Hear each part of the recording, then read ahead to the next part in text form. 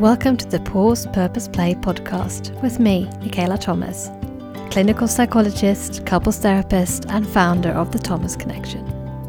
I help high-striving busy people let go of the pressure of perfection to create more joy, connection, and compassion in their lives.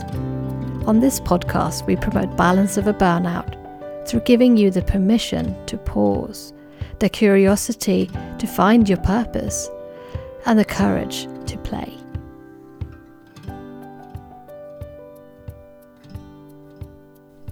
Welcome back to the Pause Purpose Play podcast with me, Michaela Thomas.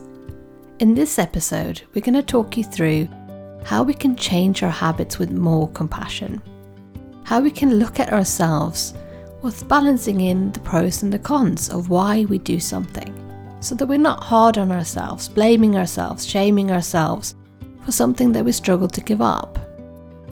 And to my help, I've got someone amazing, Stan Steindl, who's going to talk you through motivational interviewing and compassion-focused therapy and how those two together can help you shift your habits, moving towards a life that's more meaningful for you, with less of a destructive or unhelpful impact on you. We're going to think about arguments for and against changing something. We're going to think about how therapy can facilitate that change. For instance, changing your habit around alcohol. We're going to roll with their resistance, the yes, but, yes, I want to change, but I also like it. We're going to help you understand something called self-determination theory, of not being told what to do, how we tend to resist when someone just points out what we should be doing about an unhelpful behavior. So let's introduce my guest. Dr. Stan Steindl is a clinical psychologist in private practice at Psychology Consultants and an adjunct associate professor at School of Psychology at the University of Queensland, Brisbane, Australia. He is also co-director of the UQ Compassion and Mind Research Group. Stan has over 20 years' experience as a therapist, supervisor, trainer, and researcher, and works with clients from motivational interviewing and compassion-focused therapy perspectives. He is the author of 3 books and several book chapters and research publications. His books include Compassion in a T-shirt, the first 35 scripts from 2020, and The Gifts of Compassion, How to Understand and Overcome Suffering, also from 2020. That also comes with a personal practice workbook. So let's welcome Stan and learn a bit more about the gifts of compassion. Welcome to the podcast, Stan. I'm really happy to have you here. Hello, Michaela. And we've got quite a time difference going, so it's your evening and my morning. So we're going to try to play to our different energies here and different capacities. But we're just having a loose, lovely conversation about the gifts of compassion, because a lot of people have been seeing this floating around on social media that, be nice to yourself, be kind to yourself. But there's so many aspects of compassion that isn't just about turning it inwards. So I wanted to talk to you today to demystify some of these things and explain some of these concepts in simple terms. But before we do, tell the listeners a little bit about you and why you're so passionate about compassion. Well, thank you very much for having me on your show. It's 6 p.m. here in Brisbane, Australia, and on a Friday night. So I'm certainly, I think, ready to wind down after the longish week. But yeah, I'm a clinical psychologist just in private practice. Have worked in that capacity now for 22 years, I think it is. My private practice has been going for 22 years. And it's just a fairly general clinical practice. But at the heart of it, really, all the way along, has been this compassionate motivation. I remember learning very early about people like Carl Rogers or Viktor Frankl or Aaron Beck, or these various psychology thinkers and writers and so on. And of course, at the heart of all of that is a compassionate motivation, a desire to be helpful, I guess. And so it's sort of been a lifelong, or a professional lifelong kind of passion to sort of explore what it is to be compassionate, what it is to be helpful in that sort of way, to be able to identify or notice or understand suffering, really, and how to take helpful action to alleviate or even prevent that sort of suffering, and also, of course, in oneself too. That's been part of the journey for me a little bit, is to be helpful to others, but along the way, sort of, is it possible to kind of widen that circle a little bit, one's own circle of compassion, and sort of include yourself as well, and that balance there of compassion and self-compassion. And so, really what happened there was I became exposed some years ago to Professor Paul Gilbert and his work in compassion-focused therapy and compassionate mind training. And that became a sort of or actually almost a new start for me in a way. It certainly really created a much deeper dive into thinking about and exploring and understanding compassion, and how we can do this, how we can switch on that compassionate motivation for others and ourselves, and so that's really become a sort of central focus for me and for many others. The compassionate mind approach has become a central focus from here. That's really a remarkable journey of how long you've been in private practice and the different models you draw upon. So I guess, how do you merge together compassionate mind training or compassion-focused therapy with motivational interviewing? Can you explain to the listeners a bit more what motivational interviewing is, and why does that matter? Yes, well, I have two professional loves. One is motivational interviewing, and the other one is compassion focused therapy. And so I've sort of tried to find little ways that they can help each other. But basically, motivational interviewing is an approach that really is designed to help with behavior change, because people often feel ambivalent, about change. They can almost feel sort of stuck or torn even between, do I go this way or that way, or do I keep up with this behavior, or do I somehow make a change? And it's tricky. Behavior change is very difficult, and so motivational interviewing is an approach whereby we might have a conversation with someone about the arguments against change. First of all, someone might be thinking about giving up drinking, might be an example. That's sort of where motivational interviewing really began. They might be thinking about giving up drinking. And so we might actually start by exploring what their arguments against giving up drinking are, because that's a really important part of the ambivalence there, the sort of the no change side. And so we try to explore that and accept and validate that side.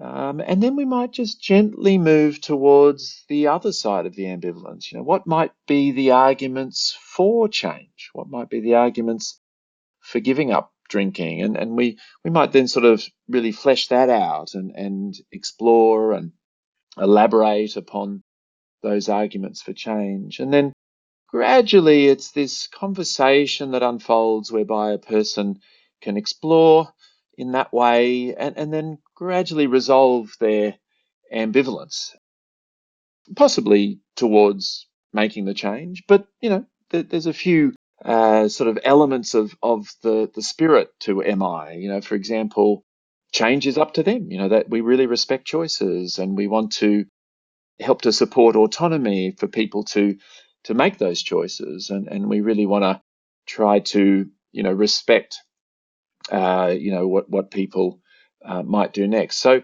that's kind of motivational interviewing in a nutshell. There's a lot to that as well. We could talk about that for a long time. But with compassion, it can be tricky too. Now, we often think, oh, of course, compassion and self-compassion is a really good thing.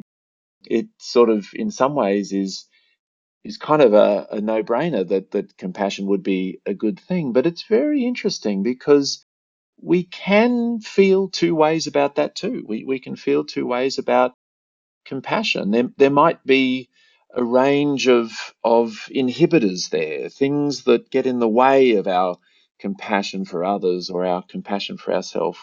We sometimes think of those as fears, blocks, resistances to compassion. The fears might be, what if I'm compassionate to another person and they just take advantage of me or use me up? Or the blocks might be, I'm just really not sure what to do. I'm not sure how to be helpful really to others. Or a resistance might be, this compassion stuff is just like pity, or it's weak or something like that.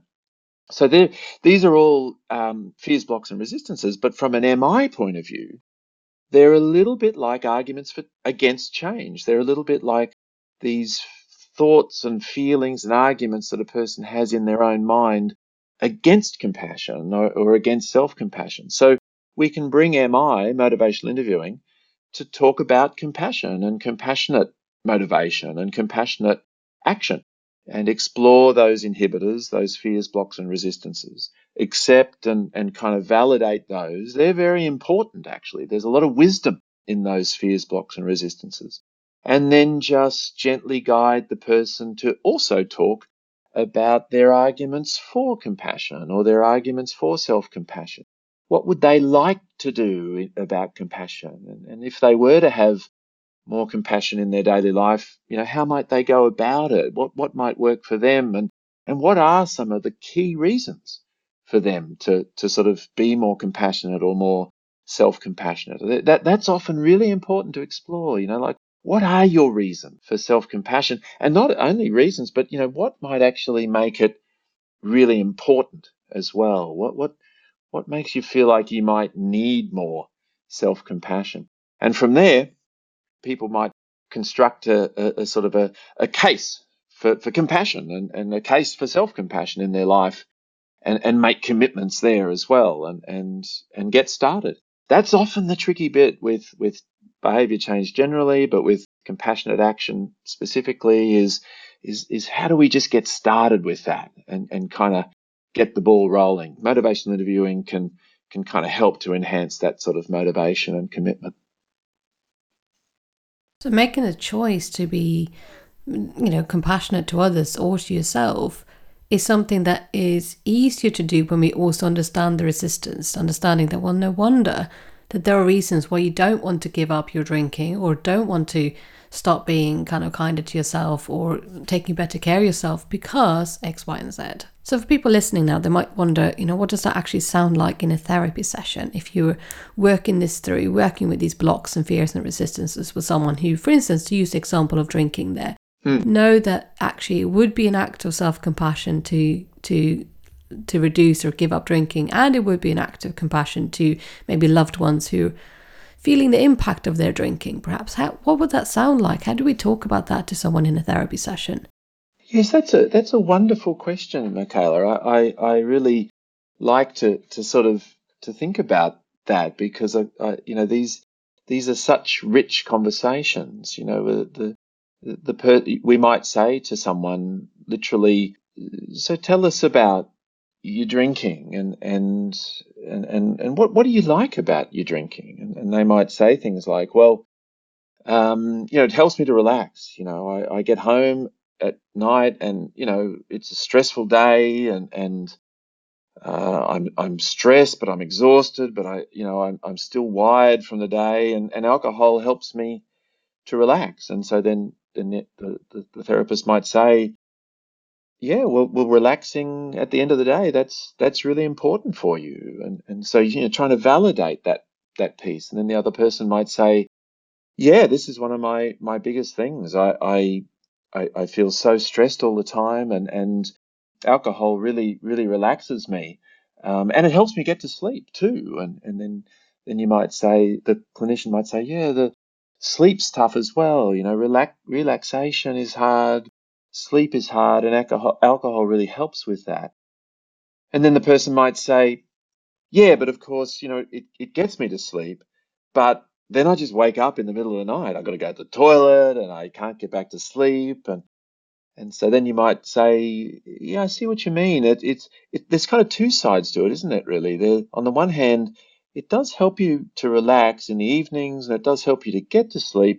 But on the other hand, it sort of has that sting in the tail, it also wakes you up. It's kind of like the withdrawal symptoms at nighttime wake you up again and then you can't get to sleep. Tell me more about that side. What are some of the less good things about alcohol for you? What are some of the things you don't like so much about the way alcohol affects you?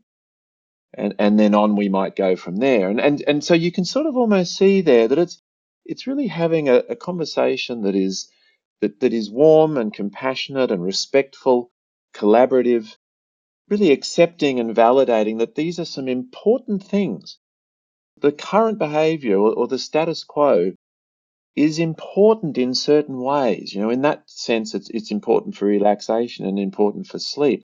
So you don't want to push against that. You don't want to argue with any of that, but just listening, advanced listening, exploring, and then eventually, often people's intrinsic wisdom will come to the surface and they'll start to talk about the other side of their ambivalence as well. That the fact that actually alcohol's not great for sleep. It actually wakes me up, and then I'm even more tired the next day. And on they might start to go about sort of the downsides of drinking, the change talk, where they start to make their arguments for change.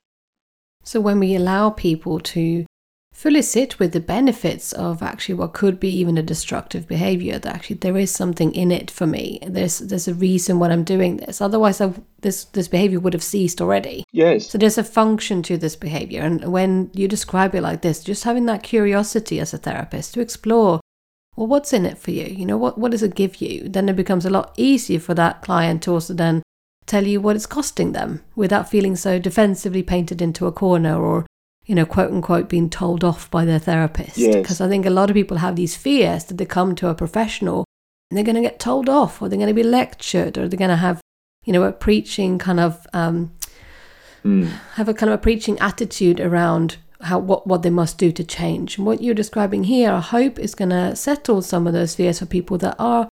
Our stance as therapists is always to be curious, not furious, is to explore and understand and facilitate. So I guess that's the underpinning of motivational interviewing, is to help people sit with the ambivalence and roll with that resistance and not kind of fight against it. So that term, rolling with resistance, is something it's sometimes used in MI. Can you explain a bit more what that means?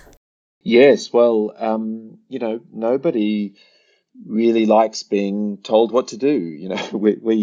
There's that notion of self-determination theory where we as human beings like to be self-determined, and sometimes if someone else tries to tell us what to do, well, even if we know it's a good idea, sometimes we'll still argue with them, or we'll do the opposite just to be self-determined. And so when we get into those arguments, when one person is trying to tell the other person what's best for them, and then the other person is arguing back or kind of resisting, that's kind of resistance, or in motivational interviewing, they now refer to that as discord.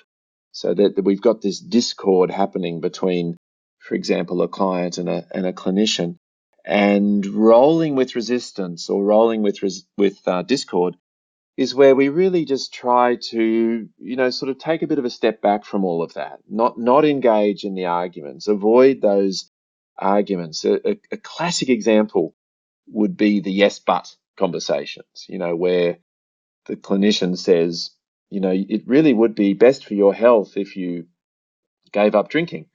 And the client says, yeah, but drinking really helps me to relax.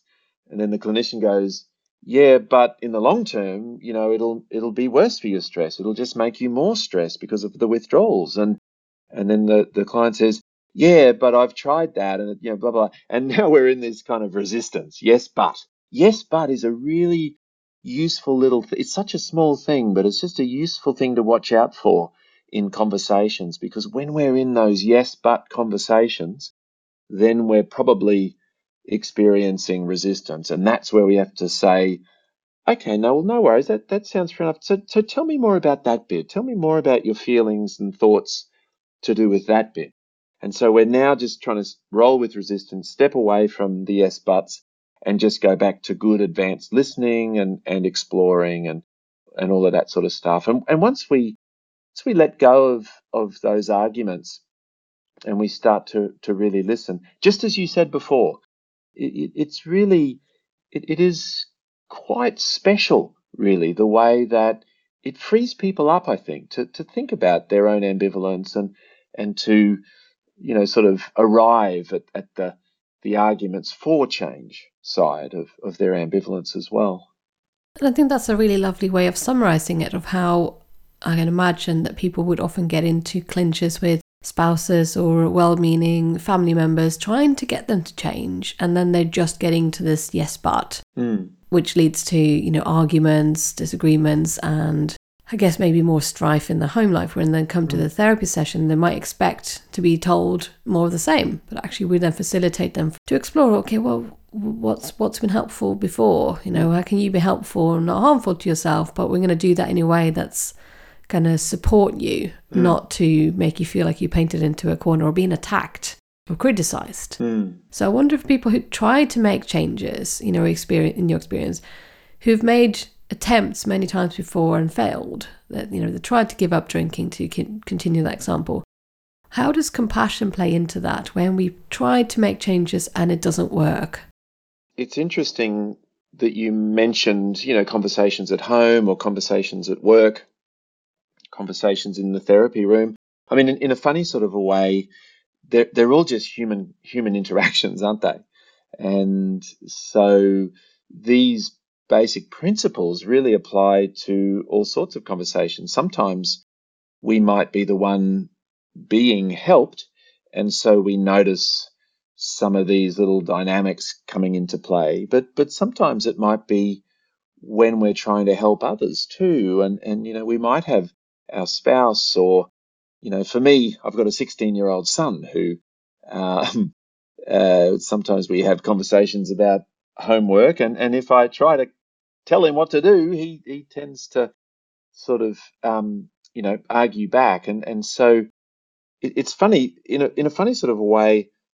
Relationships kind of get us into this mess because we're having these important conversations, and there's a lot riding on it, and we want the person to change, and so it's sort of coming out of relationships in a sense. But relationships can also get us back out of this mess again. If we can relate to one another and to ourselves in compassionate ways, then that's the pathway, sort of out of that discord, out of that conflict, and towards change and growth and ultimately flourishing. Being able to stop and empathize with the other person, to see things from their perspective, to walk in their shoes, so to speak, or to even resonate a little bit with how they might be feeling, and then to sympathize a little bit with what they're going through, to feel moved by perhaps what they're facing, or the kind of suffering that they might be experiencing at the moment, and then to come in with good skills to manage our own feelings there as well, so that we don't get too much personal distress in all of this. Because if we get distressed in those moments, then that can cause us either to avoid the conversation completely, or to start to push because we're worried and we're wanting to make the other person change. So we engage the empathy, we engage the sympathy, we start to engage those distress tolerance kind of skills, and we really start to activate that compassionate motivation, the compassionate mind, really. And you alluded to this a moment ago. So we're having these conversations and we're thinking, may I be helpful rather than harmful to myself and others? In this conversation, may I be helpful rather than harmful to myself and others? And so now we're engaging that compassionate motivation, and that really kind of creates a whole different effectiveness, I think, in how we might start to relate to others and relate to ourselves as well. That's a useful little mantra, isn't it, to try to kind of relate to yourself as well as other people differently. And we think what is helpful. And if I cannot be helpful to myself in this very moment, how can I at least choose to not be harmful? How can I try to not add insult to injury or layer it on with more destructive behavior? If it's hard to make the change at the moment, how can I try to be helpful to myself in facilitating that change? So I hope that people who've been listening get some ideas that this is not about push, make yourself. It's kind of the boot camp principles we've been having for decades of if you want change, just work hard at it. And I guess we also don't want to elude that compassion is a simple, easy, soft choice. Actually, there's a lot of strength and courage in compassion. I wonder if you can talk a bit more about that piece. If someone is looking to change their behavior, they're really stuck and they've been making attempts for years, what is the strength and courage or compassion going to do for them to make those changes? Yes, there's a social psychologist here in Australia called Hugh Mackay who wrote a book called The Good Life, and there's a little line in there that says something like, a good life is not the same as a life that always feels good. And I suppose this is the tough bit with compassion and self-compassion and making choices that we kind of know are in the service of our own health and well-being. And that is that, often they are, sort of difficult choices or the harder option, or, drinking again is a classic example where drinking is actually very effective at helping us to decrease the discomfort that we might be feeling in any given moment. It does. It works. It does that. And at the very same time, it leads to quite often bigger problems later, problems in our relationships or in our work or in our finances, or maybe even legally, or eventually to our health and so on. And so compassion and self-compassion are often about trying to think, what is it that I really need right now? What is it that might be most helpful to me? And sometimes it might be to take a break, or to sort of have a day, watching Netflix, or taking a bubble bath, or, those sorts of options. And sometimes it might be getting up in the morning and going to personal training at the local park, or it might mean getting my taxes done, or, so there's often a lot of wisdom, strength, and courage there that comes into compassion and self-compassion. Kind of the wisdom to know that this is tricky. This is tricky stuff, and life is difficult, and there are certain urges and desires and thoughts and feelings that we might have, and that sometimes they can make it more difficult as well. And so, but also knowing that we can grow and change and flourish. And so the wisdom around how to do that, and then the strength and courage to take those steps, even though it might feel difficult or uncomfortable, or even a sort of punishing in the short term. A classic example too, I mean, we've mentioned things like drinking and behavioral changes like that, but I was thinking too that, self-criticism's an interesting one, and I would be keen to hear what you had to say too. But people often feel like there are real benefits to their self-criticism.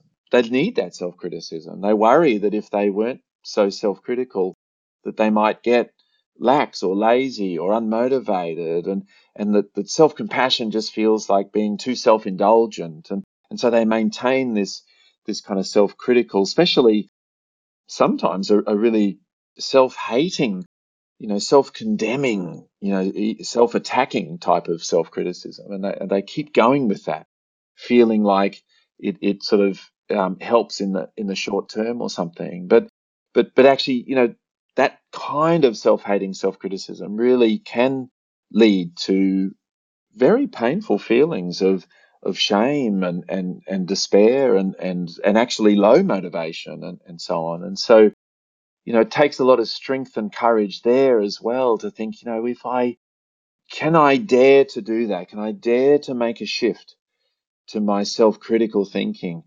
and move to a more self-compassionate approach where it's still about wisdom, it's still about strength, it's still about courage, it's still about being committed to sort of, being at my best and having aspirations, but without some of that more self-hating quality to the way that I treat myself. Can I dare to make that shift?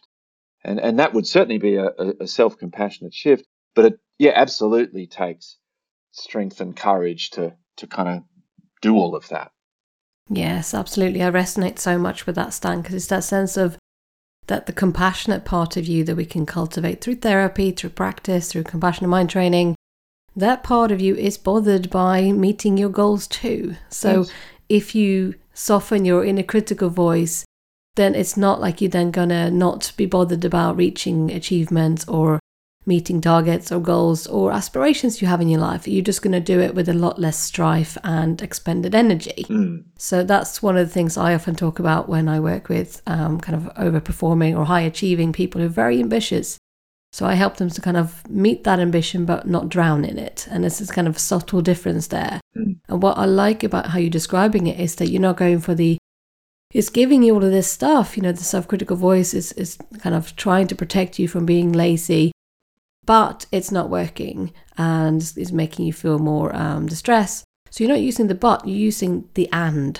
So it's giving you all of these things and it's costing you all of these things. Much like I noticed that subtle way of how you described that about the drinking. That, it's giving you this stress relief to begin with, and it's also making it harder for you to sleep later in the evening. So bookending those two different sets of emotional experiences, and especially because one is short-term and one is long-term, it can be really, really hard to shift those around. So when we do things that give us short-term relief but causes us long-term pain, that is much more preferable for us as humans, unfortunately, than doing something that gives us short-term pain but gives us long-term relief. So I often sort of draw that out with people to show them that actually developing compassion around that, how understandable and natural and normal it is for us as humans to pick the first one, to go for the chocolate cake, even though you get a sugar rush and feel awful afterwards, because that is what we're going to do. It's very uncomfortable for us to go for, well, I'm just going to tolerate this. I'm going to sit with all of these emotions just so I get the long-term benefits. It's I don't think that's naturally in our human nature. I don't know what you want to say about that, about the short-term and long-term effects and how people can choose wisely about that. Yes, it just seems, so unreasonable that it has to be this way. But yes, so why can't, kind of chocolate and ice cream and Netflix and burgers or something be really good for our health? But it feels good in the short term, but it's often those more delayed consequences that are the negative ones. And yeah, as human beings, we are much more influenced by the immediate consequences to any given behavior. And so if the immediate consequences are positive and the more delayed consequences are the negative ones, then we're much more likely to be influenced by those immediate positive consequences. And I liked how you said the word and rather than the word but, because that's what ambivalence is, isn't it? Ambivalence is this and that, at the very same time. I want to be less self-critical, and I don't want to be less self-critical at the very same time. And it's and oftentimes this is this is the key, really, is to kind of explore and sort of understand and kind of resolve, that ambivalence. I mean, ambivalence never completely goes away, but we can kind of resolve it to the point where we might tilt towards change and start to give it a go. So is that a bit of the wisdom piece of having that insight and clarity about human nature, that we often do feel ambivalence, we often have a mixed range of emotions, we often do go for the short-term gain that has long-term pain. That is just, isn't that such a a headache of being human? So I think that's what I love about the compassion theory, that we understand it's the first an explanation of what it means to be human and how hard it is to be human with the weird, tricky brains we have, and how we go for these short-term rewards like scrolling on Instagram because you get that dopamine kick and it feels really good, and then you realize you've wasted an hour and you're wondering, well, what am I doing? So there's all of these things to do with changing our behavior starts with that reality check that it's hard to be human. And I love how you merge together motivational interviewing, which is aimed at changing behavior, but also not doing it in a sort of push way, but bringing in the compassion piece to understand your suffering leading up to this point. Everyone has a journey. Coming into your therapy room, you meet a human who's lived for decades and they've collected experiences along the way. So this has been a great conversation to help us understand that we do make better efforts at changing destructive or unhelpful or harmful behaviors if we soften that self-critical voice with compassion and approach ourselves with more kindness. So for those of you listening who want to hear more about that, I did a previous interview with Shahroo Izadi about how we can kind of change our behaviors with kindness, and she's written a beautiful book called The Kindness Method. And speaking of books, Stan has also written a beautiful book called The Gifts of Compassion. So I wonder just if we can draw our conversation about compassion to a close by thinking a little bit more about what you put into the book and why you wrote this book. Yes, thank you. The Gifts of Compassion is really my attempt at trying to kind of bring together what really is a very rich approach to to cultivating the compassionate mind. And there's many books, excellent, wonderful books out there, yours included. Well, thank you. My attempt was to really kind of create a sort of a plain language introduction to compassion-focused therapy, cultivating the compassionate mind, bringing compassion and self-compassion into one's life, working with anxiety and anger and sadness, but also working with self-criticism and shame, and then moving to sort of improving relationships, healthy relationships, and forgiveness, and so on. And so it really is just a sort of an attempt at kind of creating that sort of entry point into understanding the compassionate mind. It comes along with a little workbook as well, and so people can keep notes about their own compassionate journey as they're working from chapter to chapter in the Gifts of Compassion. And if people wanted to buy this book, because obviously they know that you're in Australia and I'm in the UK, if they wanted to buy this book, is it available around the world? What do people do to get it? Yeah, it's available at Amazon and Booktopia and those sorts of places. It's also available here direct from the publisher. And if anyone is interested too, they can go to my website, stansteindl.com. It's exciting. I just created this website, Michaela, so I was very proud of myself. But anyway, on that website there are links as well to be able to purchase those books. Fantastic. What a great achievement. I was just thinking to myself, that was not your previous website URL, was it? No. So well done for explaining all of these concepts in simple ways, giving examples from the therapy room, demystifying compassion as not a pity, kind of pitiful, selfish, kind of weak choice, but it's a courageous, wise, strong choice to make, to step up to challenges in your life, to do hard things for the benefit of yourself and others, to get the long-term gains. So it's been a beautiful conversation. I want to just round it off briefly by thinking about the pause, purpose, play elements, to give the listeners a kind of insight into what someone who's been in private practice for 22 years, practicing all of these compassion things. What do you do to give yourself rest, recovery, pause? In our terms, we would say getting into our soothing system. What would you do for those kind of things? Well, in terms of pause, probably the key thing that I try to practice on a very regular basis is bringing it back to the body and trying to slow down the body, slow down the mind, using some of those,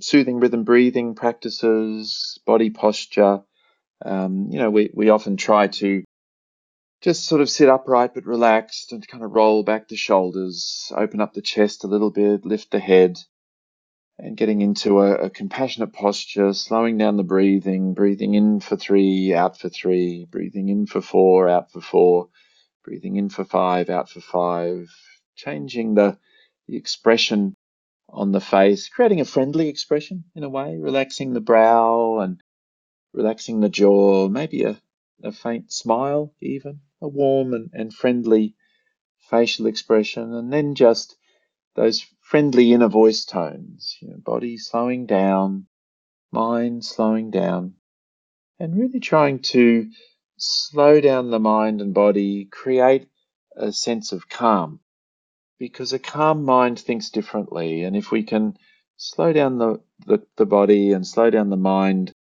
then we can feel more grounded, more stable, and stronger. And we can think differently about whatever the challenges might be that will surely face us each day and each hour. So that would be what I do on a pretty regular basis to pause. I would say that, to be honest, breathing really punches above its weight. Like sometimes people hear about breathing and they think, oh yeah, breathing, that's good. But actually, if we can really learn about it and practice, that sort of soothing rhythm breathing and gradually embody that, it really does, it really has a powerful effect on how we can then, kind of carry ourselves into our day. Absolutely. And layering that up as well with the gentle smile on the face, the posture we use. So we can be kind of dogmatic about the breathing, thinking that you're sitting there looking really angry and going 1, 2, 3, 1, 2, 3. Yes. And it's, we can breathe in that way, and it's not really sending the right signals to the body anyway. It's the whole package of how you are responding to your body. So great ways of hearing what you do personally in your practice, and also tips for what people can do. So soothing breathing rhythm, or soothing rhythm breathing, sometimes it's phrased that way. There are lots of practices just on YouTube, and a lot of us compassion focused therapy practitioners give them away for free. So there's lots of different ways to get hold of a practice like that where you get guided in your breathing. And does that then help you when you're kind of calming down? Does that help you to step into things that are meaningful and purposeful for you, to do things that lead you towards your life goals? Does that make a difference to purpose to you, Stan? I think absolutely. So if we are able to manage a little bit that threat system and the fight-flight response and the way that our heart might be racing or whatever, and we can sort of down-regulate a lot of that and activate the soothing system, then it just puts us in a kind of a frame of mind where we can think, what's really important to me in this moment? What would I really like to do that would bring me closer to my values? How do I want to interact with this person so that I'm staying true to all of that? And also for me, really how can I be helpful? What can I perhaps do to be helpful to myself and others in this moment? And so I think it's sort of, I'm not, it's a bit funny to say, I guess, but really that compassionate motivation is kind of a real sense of purpose, I think, for me. And Paul Gilbert talks about compassion under the duvet. You might have mentioned that in other episodes, that idea of just before you get out of bed, just sort of slowing down the body, using the breathing and so on, and then just setting a sort of a compassionate intention for the day.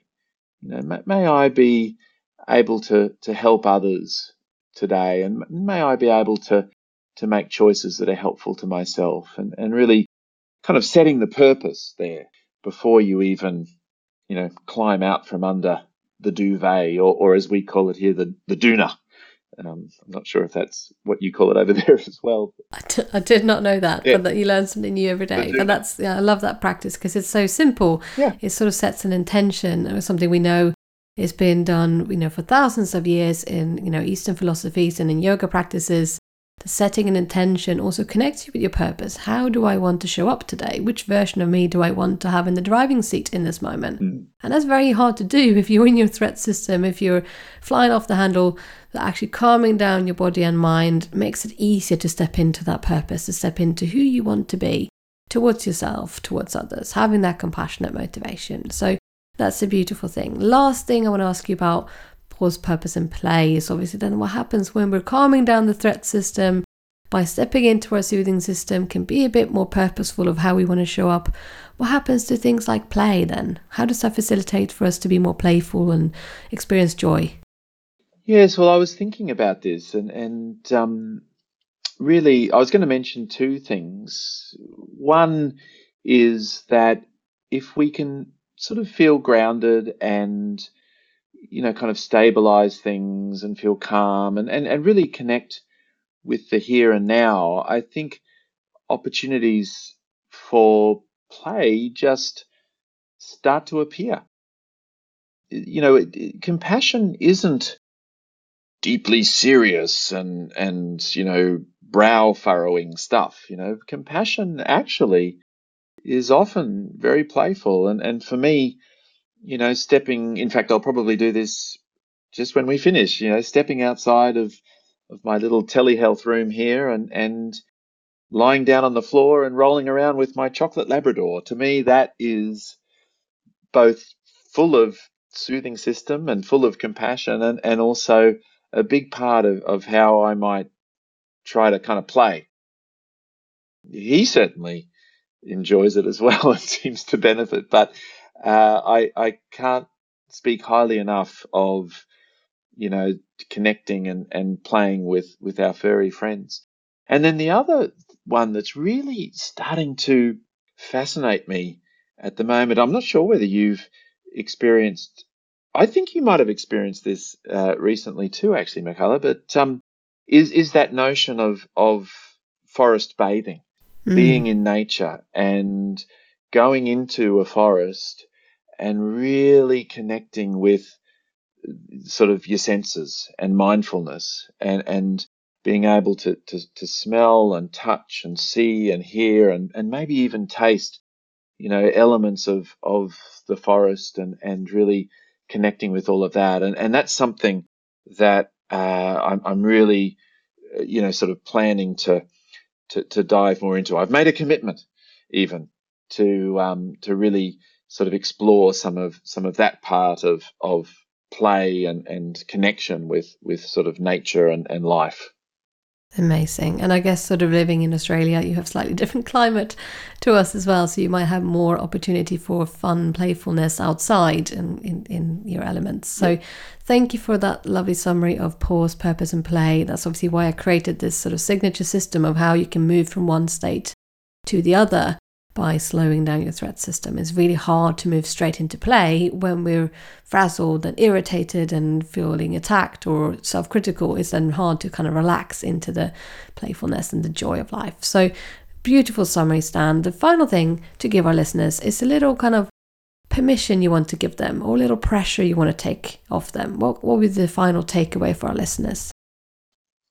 Yeah, so I think that the pressure often arises from within. Now, by all means, I'm not saying that there aren't also external pressures and so on, but as you said, we have these tricky brains and they really are exquisite at helping us to survive and reproduce, really. That's what evolution kind of does. But that our tricky brains aren't so much designed to make us happy. And so, our thoughts and feelings and urges and so on, often that will bring rise to suffering of one sort or another. And probably one of those elements is the way that we monitor ourselves and we monitor ourselves in the social context and where we fit and what's our status and how well are we doing and are people approving of us, and then what arises out of that is that self-criticism and that sort of sometimes much more attacking self-criticism. And I guess it's an interesting way to phrase it, I suppose. But yeah, I guess I would love people to feel able to give themselves permission, perhaps, to just soften a little bit that self-critical voice and just sort of kind of warm it up somewhat, and give it some warmth and give it some wisdom, strength, and courage, and perhaps even just that little bit of kindness, and see if you can shift it to something like compassionate encouragement. So, like if you think back to your favorite teacher, they probably weren't the ones who were hypercritical and putting you down and attacking you about things, but rather they understood you and they believed in you, and they talked to you, and they sort of expressed things, and they encouraged you. And so that's the little shift, giving yourself permission to just soften the self-criticism, warm it up a little bit, and just shift it across to that notion of compassionate encouragement, like a really good teacher might do, or in fact like you might do for one of your friends too. But just offering that piece to yourself. That's an amazing way to finish, Dan. It's a good summary of what compassion-focused therapy aims to do as well, of how we can treat ourselves with more kindness and compassion, meaning that we can then encourage ourselves, that's the word courage built into the word, isn't it? Yes. To do hard things, to step up to meet our challenges of the external pressure, if we also soften the internal pressure a bit. So thank you so much for being a fantastic guest, and I will let you move into your Friday evening to have some fun and playfulness. Thank you, Michaela, and thank you for everything that you do. So, dear listener, I do hope that you are compassionate to yourself. And if you're not, I hope that you are learning to identify these fears, blocks and resistances that we talked about today. What's getting in the way of you being kinder to yourself? And what's getting in the way of you being more helpful rather than harmful to others? If you want to explore more about compassion work, you can tune into Stan's Compassion in a T-shirt YouTube channel, and you can find an episode there with me, Michaela Thomas, where we talk about perfectionism, couples compassion, and all sorts of things that are helpful for you to address your inner critic. If you need a bit more help than that, you can check out my course, The Compassionate Couple, by going to thethomasconnection.co.uk/The Compassionate Couple. And until I speak to you next time, do please take care of yourself.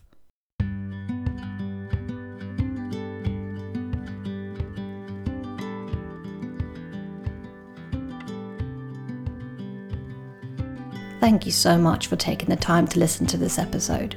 I know it's not easy when you feel busy and overwhelmed to find time for another thing to do. If this is you, if you feel overwhelmed or that you are close to your breaking point, then I've got a downloadable checklist for you that's going to help. This checklist is called Calm the Overwhelm. The first section has signs and symptoms of you being overwhelmed mentally or physically, showing you that you might be close to breaking point or burning out. The second part is actionable, easy things you can do to try to slow down and give yourself a break. And the third part is a checklist of all the things that might show up when you're asking yourself to take a break. Perhaps your inner critical voice will have an opinion about why you're not allowed to give yourself the permission to pause. To download this free resource, go to www.thethomasconnection.co.uk/calm. So that's thethomasconnection.co.uk/calm. This episode of the Pause Purpose Play podcast was presented by me, Michaela Thomas, and you can find me on thethomasconnection.co.uk. And because great work rests on having a great team, this episode was kindly edited by Emily Crosby Media.